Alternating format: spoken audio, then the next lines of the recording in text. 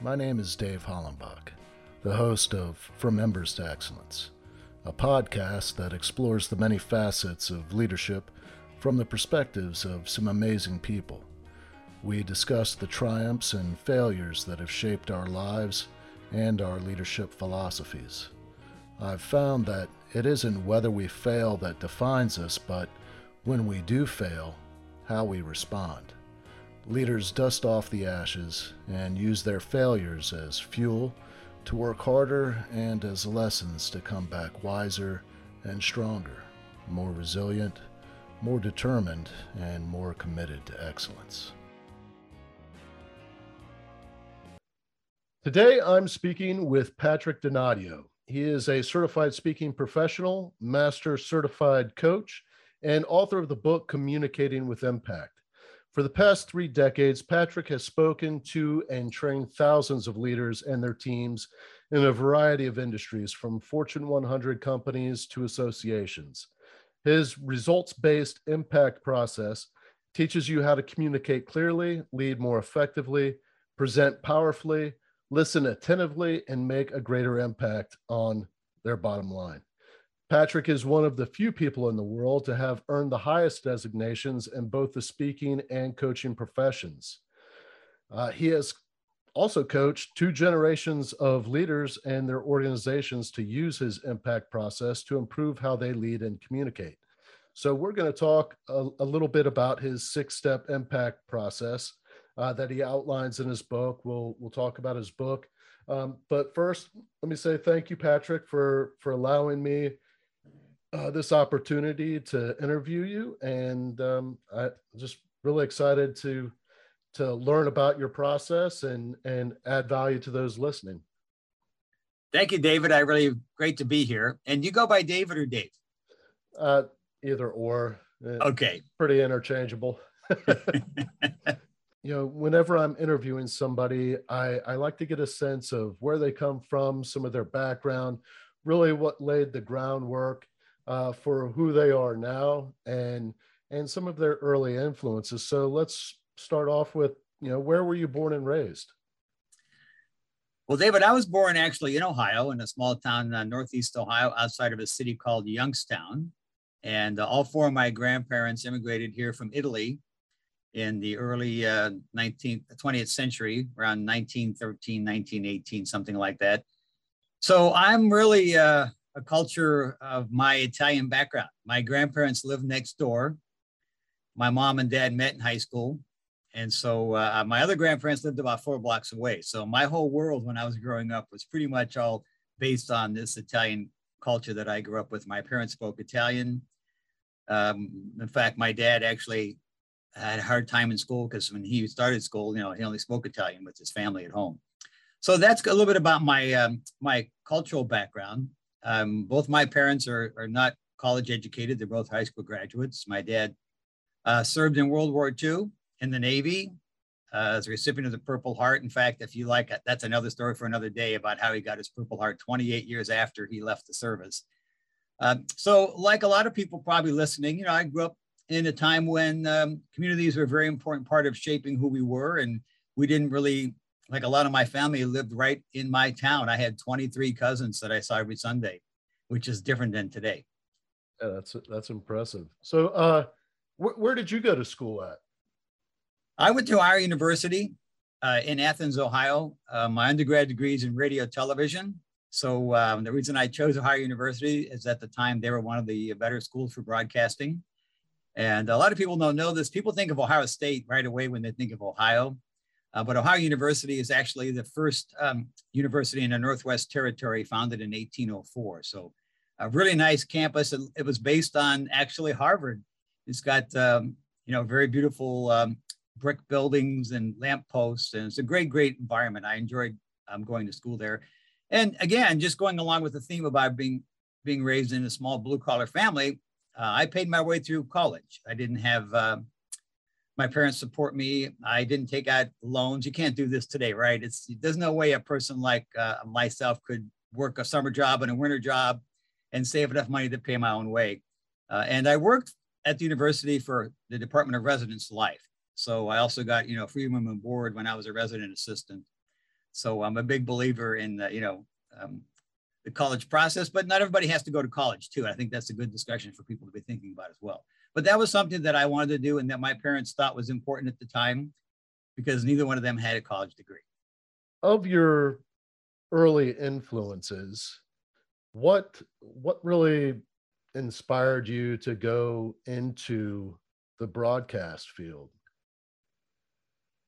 Well, one of the things I really think is important about understanding good leaders, that is that good leaders are also good inspirers and mentors. And I had some really great teachers in high school that really believed in me. And I'll give you two quick examples. One has to do with just giving me the confidence to think about even going to college. I played football when I was younger, which is, in Ohio, everybody plays football if you're a young male. And I had some challenges with fallen arches, so I couldn't play football anymore. So I decided to be a manager for the football team because I liked football. And I was a manager in high school. And about my sophomore year, the head football coach said, "Hey, Donadio, our student trainer is going to be leaving next year. And I think you would be a good person to be a student trainer." I said, "Me?" He goes, "Yeah, I like you. I think you have a lot of abilities, and I want to send you away to summer camp to Miami University to become a student trainer." Well, I was just floored because, I didn't ever think that I was a short, fat kid. Okay. And with a name like Patrick, back then I was called Pat. So, what rhymes with Pat. So I didn't have a lot of self-esteem. So when Coach Napolet said to me, he wanted me to go to trainers camp, I was really surprised. So he encouraged me and I went away for a 2-week training program at Miami University and I became the student trainer. And that belief in me had a huge impact on my whole rest of my life because it shifted at that point right away. It gave me a lot of confidence and I can get a little choked up talking about it. You kind of hear it a little bit because it was really important that adult leader believed in me. And when I became the student trainer, all of a sudden everything changed in my life. I started working out. I started losing weight. I started going, I signed up to be in the musical at the high school play.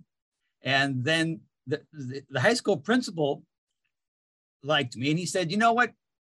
We did a little promo for the musical play, in the morning, they make the morning announcements." And he said, "Hey, Donadio, I like what you did. Would you mind coming in once a week and do announcements for the students?" I said, "What?" He goes, "Yeah, I just think it'd be fun. You're good. I don't like to do them all the time." So I started doing once a week morning announcements, which again goes to show you how I got into broadcasting because he encouraged me to do that. And then he encouraged me to be a host for a local cable TV show. They came to the school and they said, "We want to do a show." And he said, "Oh, I got a guy that I think could do that." And it was called Niles Schools on View. I grew up in Niles, Ohio. So that's kind of a long answer to your story. But I think the reason I want to share that is because a lot of leaders are listening today. And I don't think you realize sometimes what kind of impact you have on others when you believe in other people. From there, when you went to Ohio University, after graduation, did you continue on? I'm trying to get a sense of your trajectory. Did you go on and get your master's degree right after that, or did you go into broadcasting right away? Yeah. No, I actually I graduated in 1980, and that was a very difficult time back then. The economy wasn't doing that well. And again, another mentor of mine said, "Hey, listen, if you can't find any work, you know what? You could actually stay on and become a graduate director in the residence halls, and you'll get your stipend and you'll get room and board paid for." So I started to think about that, and I thought, I had a lot of my friends who were older said, "Boy, I can't find a job." I said, "Okay." So I decided that I would go and right away into grad school. And again, at the advice of my mentor, Tom Eastman, I had actually enough credits to graduate early. So I actually started grad school my senior year. And spring quarter of my senior year, they had an opening come up and he asked me to help him. He said, "Would you mind stepping in?" We had this person leave. So I went into a all-female hall. I was the graduate director my final year, my senior year. And I actually started grad school early. So I went right away, got my MBA. And then after the MBA, I stayed at the university for a couple of years and worked as the director and administrator, which was a great experience for me. and because I really enjoyed that environment. And it gave me a chance to, again, learn a little bit about what I do today, because as a leader, I had 19 residence halls that were under me as the coordinator for East Green. And I, probably 100 some student staff, probably 19 or 18, directors of the halls. So it was a great learning opportunity for me. So right away, I hung out at university, got my MBA, and then stayed there for a few more years. Then you go on into broadcasting, and I'm wondering what inspired you to write your book, because you've got years and years of experience. Clearly, communication is something that you're very good at. And then just talking about leadership, I mean, communication is vital for effective leadership. So you're well versed in multiple areas of leadership, and then you go on to teach leadership and communication, and you write your book. Can you kind of walk me through that and how that developed into what you're doing now? Yes. So after I finished Ohio University, I had the opportunity to go to Columbus, Ohio, and take a job as a program director for a state association. And this is no guarantee. And this is something I talk a lot about in the book. And that is, you've got to be open to trying new things and taking risks. And so I took this job. It was a 1-year grant. At the end of 1 year, I could be renewed or I couldn't be renewed. And that was the good news. I got this great job in Columbus, Ohio for a state association. The bad news was the title was Litter Prevention Director. So when I left university, people like to have fun. They gave me a stick with a nail and, hey, congratulations on your new job. And, it was kind of a joke. But the thing that was interesting to me, David, is that job, the responsibilities were to create training seminars on litter prevention for the state of Ohio. So I had to create from scratch training seminars and marketing materials. And then for that first year, I went around the state of Ohio teaching these workshops. And that's kind of how I got really interested in the idea of teaching and training, because I really enjoyed the opportunity to be in front of a group. Now, of course, as I said before, I did radio and television. And early on, I realized, radio was kind of nice, but you're in a little box like we're doing today. There's no audience, there's no feedback. And once I got the taste of doing training and realizing, that the enjoyment and excitement that I received from helping other people learn new ideas, it really turned me on. So my boss left to take a job at another association. I got promoted to the executive director. And very quickly, I realized I didn't like that role. I didn't like the fact that now I'm in the office and I'm supervising the board of directors and I'm in charge of the budgets.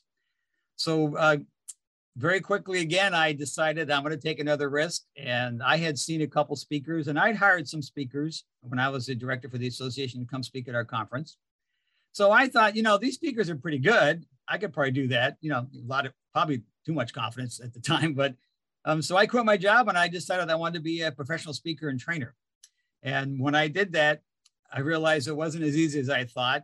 My first year, I think I made about $8,000 of income. Luckily, I had saved money because I worked at the university. And that's when I learned about the National Speakers Association. And we had an Ohio chapter right there in Columbus, Ohio. So I joined. And that's how I really got into the speaking profession at a very early age. At the age of 28, actually, I started my speaking business and learned everything I know today and everything I share with anybody about the topic of communicating and speaking from the National Speakers Association. So that's kind of how I got into the speaking business. Now, the book pretty much came from the concept of I was doing a lot of communication skills. I taught presentation skills. I taught communication skills. I even taught some media training because of my experience in my undergrad degree. And so I got a chance to go to Japan as a Goodwill ambassador in 1991. Right away, I learned how different things were, right? And so they put us through a one-day Berlitz training course on Japanese, where you get intensively immersed into the culture and language for a day. And so I went to Japan and I stayed with Japanese families for 6 weeks as a Goodwill ambassador for Rotary. And it was a wonderful learning experience. I mean, we traveled everywhere around Saitama Prefecture. we went to, different industries and factories and met all kind of different leaders. And we stayed with very, pretty wealthy Rotarian families.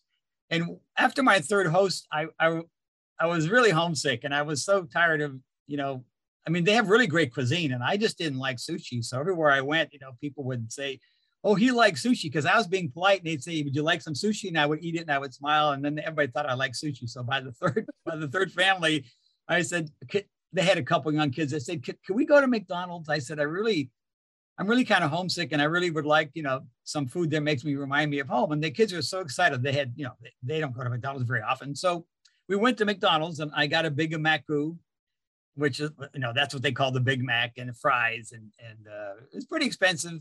But this is when I realized the importance of having a system, because I was eating the French fries in Japan at this McDonald's, and all of a sudden it dawned on me, these French fries taste exactly the same as they do right here, in the States. And I realized that's because they had a recipe or a system. So once I became aware of that, I decided when I got back that I was going to take my materials and see if I could create processes or systems, because that seemed to show me the value of having a system you can work through. So that's how the impact process was created. And then the book came out in 2017, many years after I was teaching the course, only because it just took a while for me to have the time to write the book. Let's talk about impact. It's an acronym. Can you walk me through the 6-step process that I'd be happy to. All right, cool. I'd be happy to.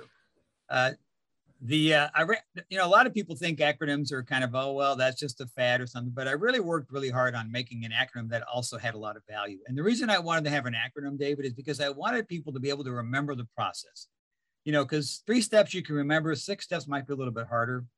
So I'll walk you through the steps, and then we can talk about any step if you want, or, go deep on any of the ideas. So you think of the word the impact, right? The first letter is I, and the I stands for the intention, right? Every thought, every communication starts with a thought, right? So what's the intention for the communication? And in the book, I actually talk a lot about understanding the why. And I even created something I call the laser focused intention template. So that's the I step, right? Think before you speak.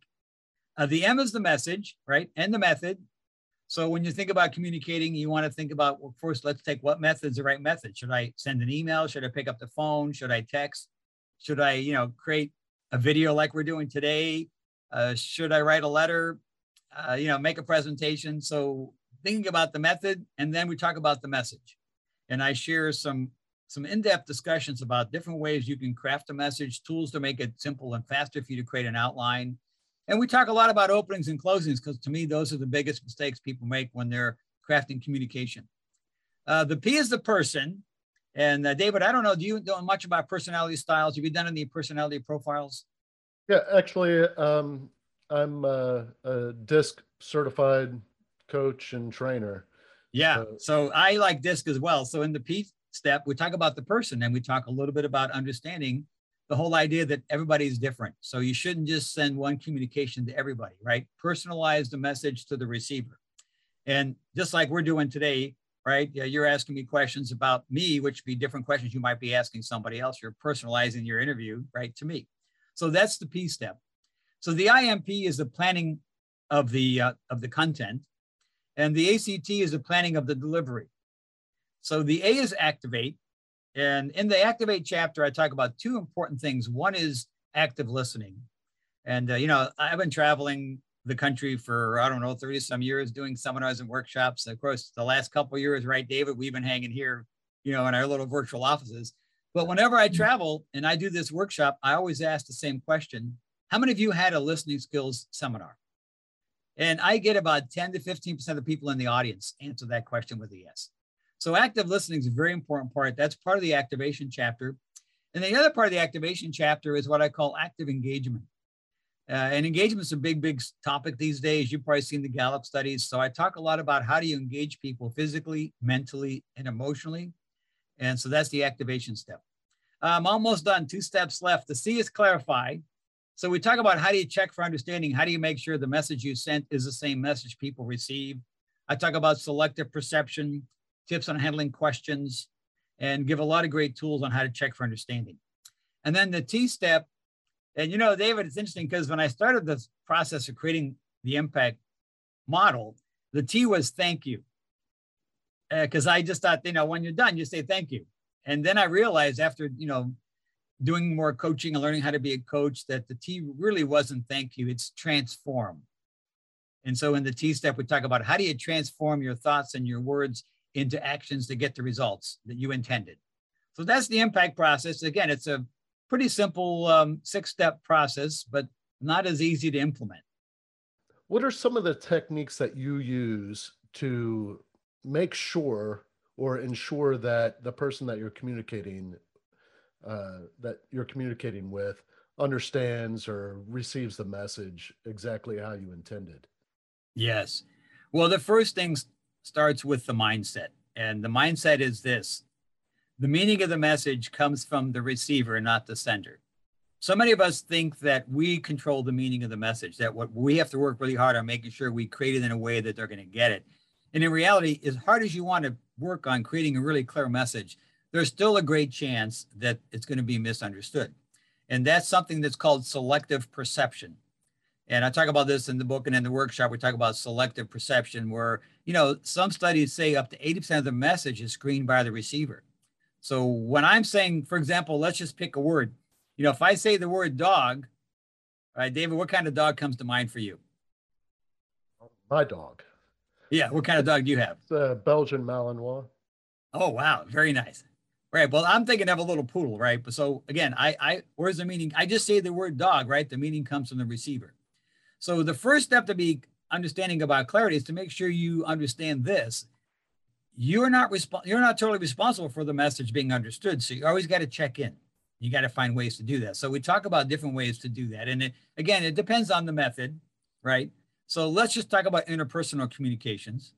In interpersonal communications, in a way, we're doing that today. You and I, we can see each other. So we have both words, voice, and the nonverbal. You need to be aware that a lot of the message comes from all three of those components. So when you're communicating, you want to make sure, you're listening with your ears and your eyes, because you can pick up on things that would give you a clue that maybe someone's not getting it. So that's one way to check, is to make sure if it's interpersonal, you make sure you have good eye contact and pay attention.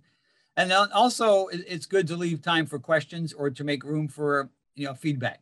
So we talk a lot about different tools and techniques one can use. For example, one thing that you've done a little bit today is you've kind of rephrased or paraphrased as you move from what I was sharing to get into your next question. So that's a technique, the rephrasing or the paraphrasing. And I can give you a few more, but I want to stop there just to say, it starts with making sure you understand that you're not totally in charge of where the meaning comes from. And you have to make sure that you check in for understanding. And then you use different tools and techniques. I want to go back to the question that you asked, or I want you to think of a dog, and really simple exercise, but I think it demonstrates perfectly how the receiver shapes that image with either it's my dog or a dog that I want or dogs that I like, and when you're relaying a message to people that you're leading, you're trying to inspire them to accomplish the mission or accomplish some goal, and how they receive that message a lot depends on your body language, the tone of your voice, the congruency of the message, like the actual message that you want them to receive has got to be congruent with the tone of your voice, your body language, your I don't know, your excitement about it. If you're in a crappy mood and you're trying to relay a message that should be positive, it's not going to come across exactly like that. And the whole cognitive distortion, where would you say selective perception. Selective perception. But a lot of it, how we perceive things, is shaped by, we could have had a crappy morning. Right. But it's our experience, it's the person receiving the message, it's their experiences that are shaping what they actually receive. Exactly. And that's why, obviously, the better you know the person, the easier it's going to be to make sure that you're communicating effectively. So as a leader, that's one of the reasons why we talk so much about getting to know your people, building trust and finding the time, to really, develop a relationship, because that will allow that person then, to be open to asking questions or feeling safe or comfortable, right? Because if you don't create that kind of environment, then we go back to the 50s, right? Where, I'm the boss and you do what I said, and that autocratic kind of style of leadership just doesn't work anymore. And it's been proven not to work. And that's why so much of our time today has to be spent on developing good relationships and building trust. And those are all going to contribute, right, to the effectiveness of the reception. And like you said, once you get to know the person, because, we're all a product of our past, right? I mean, where we come from, our experiences, our educational level, our challenges, our successes, all these things create who we are, and that shapes how we receive information. And so that's why it's so important, again, to start with. I say always start with the fact that you remind yourself you're not, and totally in charge, that a lot of the meaning is going to come from the receiver. So another technique, for example, David, would be to use a variety of methods when you're communicating. So, for example, if you're on a phone call, maybe you want to follow up with an email with a summary, or ask them to follow up with an email with a summary. So using different methods to check in and help clarify is another way. That's why you see a lot of presenters use visuals, right? Because their visual message reinforces the message. That's why, for example, if you look at data and you see it on a graph versus I just give you numbers, it's going to have an impact. So there's a lot of things you can do, but it all starts with reminding yourself, right, that we all are different, and that the receiver's going to put up a little bit of a screening on what we share. So make sure you check for understanding. I think that brings us back to the active listening, because as leaders, understanding that everybody has that ability, or that, natural way of perceiving the message from somebody else. As leaders, we need to listen more than we talk. So 100%, I agree. In fact, one of the things I challenge my leaders that I'm coaching is I'd like to know what they think their current, talk to listen ratio is. And people don't think about that. But as a leader, take some time. If you're a leader listening today, take some time to think through how much time of your day do you spend talking? How much of a time do you spend listening? And my suggestion is it needs to be at least 50-50, but more so probably, depending on your role and where you are, it's more wanting to be, 40% talking, 60% listening again. But you don't want it to be 90% talking, 10% listening. Can you touch on some of those active listening skills? Yes. And I'm going to go back to the same thing I did about checking for understanding. Again, we have to be in the right mindset. So one thing I've learned as a trained coach is a very important concept, that our beliefs or our mindsets drive our behaviors, and our behaviors drive the results we get. So I always like to start with making sure we have the right mindset. So when I think about, being a good listener, first thing I like people to remember, or the mindset is that the norm is it's hard to be a good listener, right? So we all are going to struggle with this. I don't care how good you are. It's a natural tendency. And the reason that is because there's a gap between how fast people think and how fast people speak. And studies show, and again, various ranges, but studies show that the average person can think at about 500 words per minute, and the average person can speak at about 150. So when you think about it, right, as I'm talking with you, David, your brain's clicking 3 times faster than I'm talking. And that's the reason why it's hard to be a good listener, because you have to really be present, because we think a lot faster. What are some of the techniques that you teach to remain present when, especially like, I'm a perfect example. I know that I talk slow, and I've been made fun of it for most of my career. Slow Talking Dave was my nickname for a long time. And acronyms, I mean, just imagine being called STD when you're out out hanging out with people. But it's all because of how slow I talk. And most of the time, I can't, if I am having a conversation, I tend to lose people early on in the conversation because I speak so slowly, and I have to be aware of that and speed things up. Right. Otherwise, they'll try and finish the statement. Well, and again, just think about what I just shared, David, is that I'm thinking 3 times faster, right? So if your average pace is 100, then I'm thinking, 5 times faster. Right. So I'm not saying you need to be talking a lot faster, but I just want you to be aware that's exactly what's happening, is that the person you're talking with can think up to, 3 times faster. So my philosophy is when I coach folks, I say, hey, listen, we know that. And I think today even more of a struggle because people are more impatient. We're used to more multitasking. We are, actually having a harder time being patient. So I encourage people, I don't want you to talk so fast that you can't, coherently get your thoughts together. But I think it's good practice for people to figure out how can I take up the pace a little bit if you're a slower talker. If you're a really fast talker, you need to take it down a little bit too, right? So it's finding the balance. So one way to be a better listener is to know, for example, what your tolerance is, right? I'm an extrovert. I'm an influencer, right? On the DISC profile, for those of you who don't know about DISC, you go by what's called internal or external, analytical, or relational. So I'm an external, right? I'm an extrovert, so I like to think out loud and process information. And I'm more relational, even though I'm trained as an MBA, I'm more relational.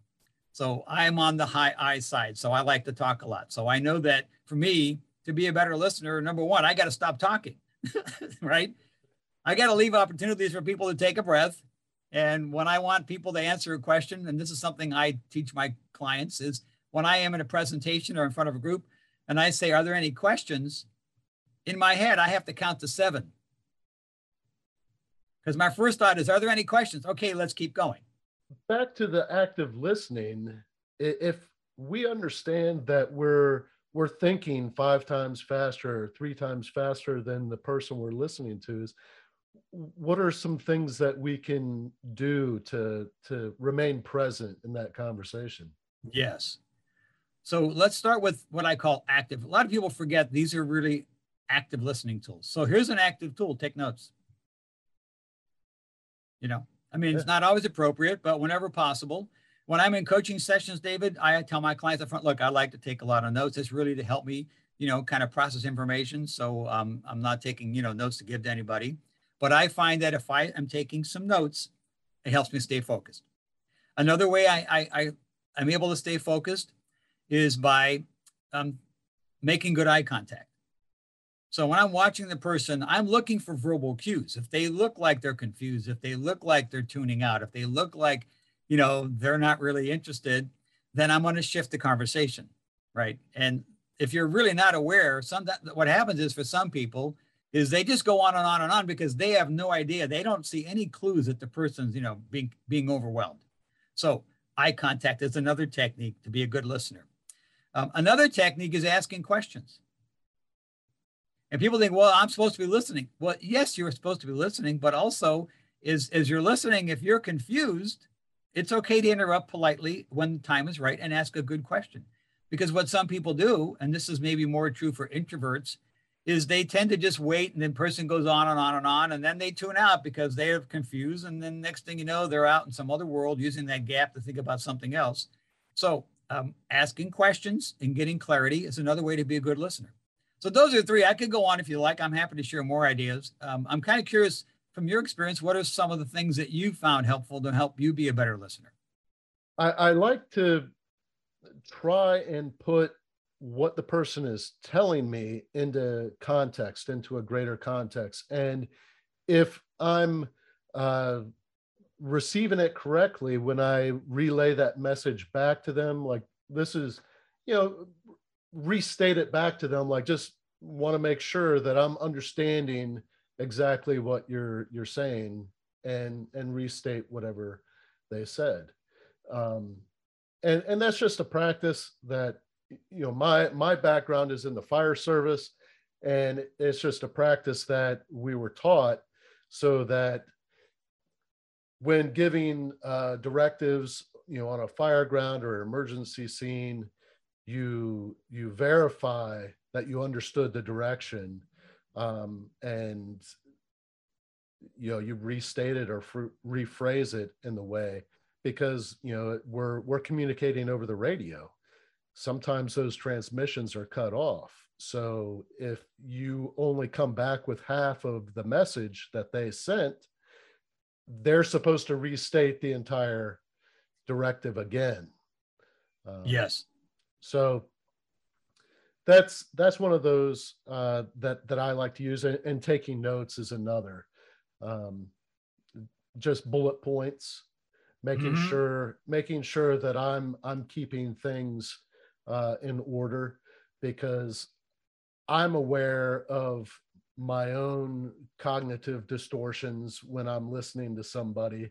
And if I go back to my notes, I can look at the message more logically, and not have it framed in emotion or something like that.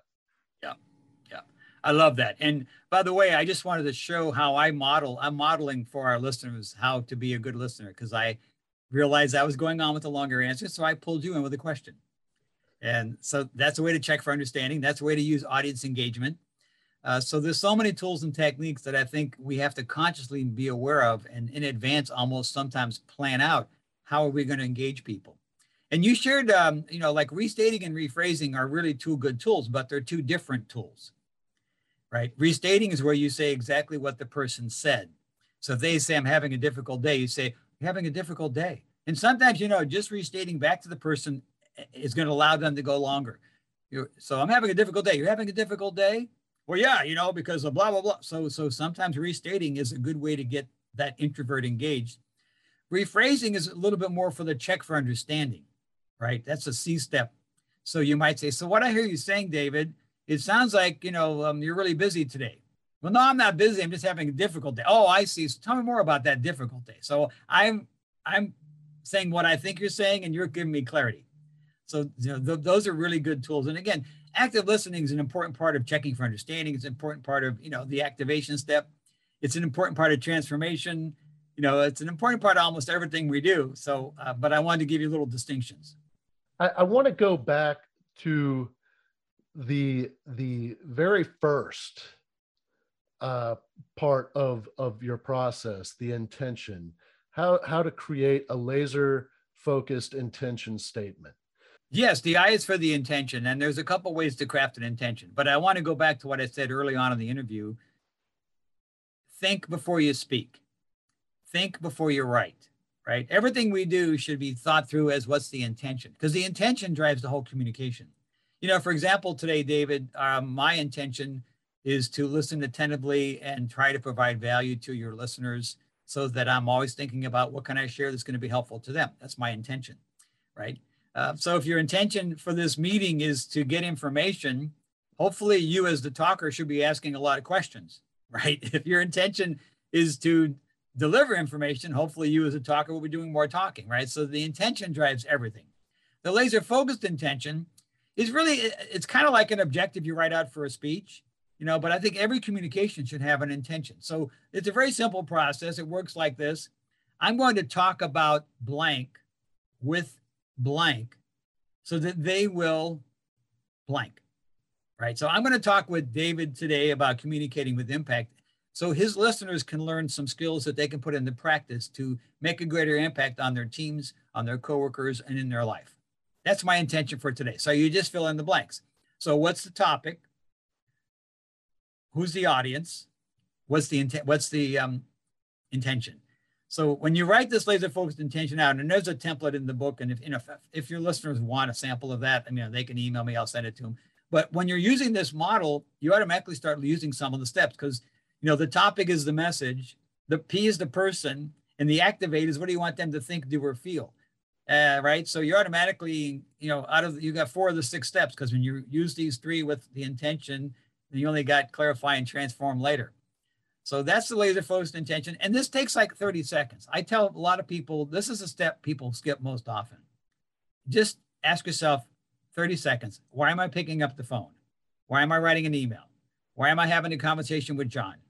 Why am I putting up this video, right? It just takes 60 seconds. One of the things that I've talked about on other episodes is a Stoic practice of journaling, and journaling in the morning and at night before bed. The nighttime journal is to kind of close the books on the day, to balance the ledger, so to speak. And the morning is to set your intentions for the day. Mm-hmm. How do you want to show up for your team? Yes. So when you think about the intention, right? For example, let's talk about the message. If my intention is to help the audience feel good, then I want to make sure that my nonverbals are congruent with my intention, right? So the intention drives, if you go through every step, I can walk you through every step. You want to go back to the intention. Like if my intention is to build a relationship with somebody, then a text is not the best method, right? Because you can't build a relationship with a text. If my intention is to communicate, information quickly, well, then maybe a text is the right message. So the intention drives everything. And the other thing I want to share about the intention is usually, the intention is something we write for ourselves to help us, begin to craft a powerful communication. But sometimes you want to actually share the intention with the receiver.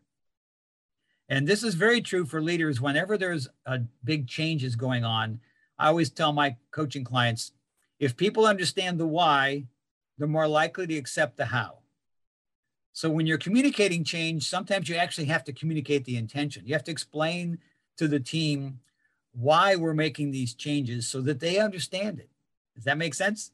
Yeah. And if the leader is open to input or feedback, the team can support the action or support the change by adding input, like, well, this is what you're directing us, but if we take these steps, maybe we could get it done faster.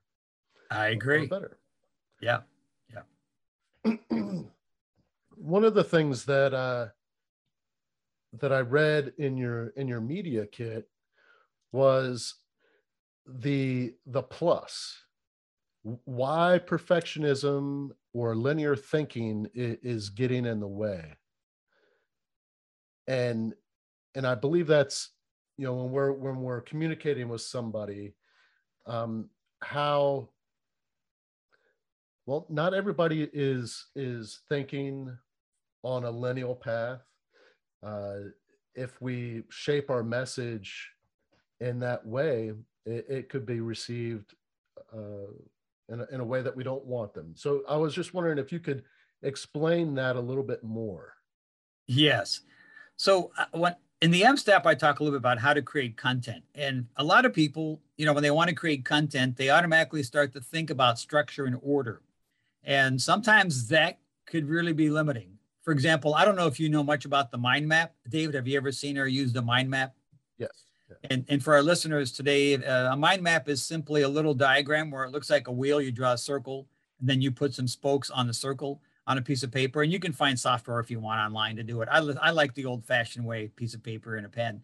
So when you want to create content, instead of just thinking, okay, so how do I start this email?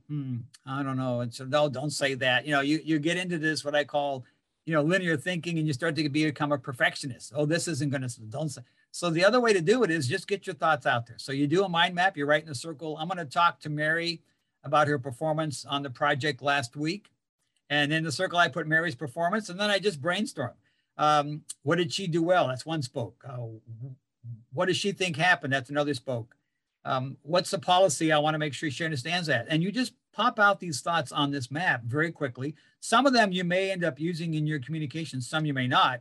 But the point is, don't start linear, start non-linear. And once you go around with, with the circle and the main spokes, then you go back and you look at it and you say, Now, what would I want to cover in this particular spot? So if I say, what's the policy? I might have 3 sub-spokes that say, remind Mary of the policy, in the manual section 43.3, ask Mary about, did she understand the policy in the past, and what can we do differently moving forward regarding the policy? So then I would expand that thought with a couple thoughts. And you do that for every spoke. Now you got sub-spokes. And in about 4 or 5 minutes, you're going to have a way more content than you need. Now you could take out a piece of paper. Now you can open up your laptop and you can start to put things in order. First thing I want to do is, and you go around the spoke and you start to figure out what's the structure. So if any of our listeners are the kind of folks that really like structure, I think structure is great, but not when you're starting to create content. It can get in the way. So start with something like a mind map or a nonlinear approach. If you don't like this approach, here's another way to do it. You take out a bunch of index cards. You write one thought on each index card, put it on the table, come back, fill out a few more thoughts on the index cards, put them on the table, and then put them in the right order. It's the same concept. I've got a great example of that exactly. When I wrote my book, I wrote it. I thought I knew how I wanted it. And then I went back and I'm like, well, this is all out of order. I developed an outline and tried to plug things in, but everything was tied together in such a way that I was like, oh my gosh, I almost scrapped it. And luckily I found a really good editor that I guarantee you she did the mind map. So she took a look at it and tried to figure out, how would this be more effective, or what's a better way to structure this to get the information out there? Yeah. And how it came together is beautiful. Yes. I'm really proud of it. Did you do something similar when you wrote your book? I did. Well, actually, here's how I wrote the book, David. I actually recorded my full day workshop. Oh. And I had it transcribed. Because I know that I'm very impatient. I would never sit down and want to write. So I started with the recording, because I've been teaching the class for years. Everybody kept saying, you should get a book. I'm like, yeah, I'll get a book. Yeah. And then eventually I decided, okay, I better listen to my audience, right? And so I decided to record the workshop, had it transcribed. Then I started to go through the transcription, and then I started to kind of, put it into different parts. But I'll tell you what really made the book happen for me is I hired a book coach. Because I think one thing I talk a lot about is staff your weaknesses. I know I'm not a writer. I know it takes me forever to write. And so I went out and got help. And I think good leaders understand the importance of asking for help, and it's okay to get help.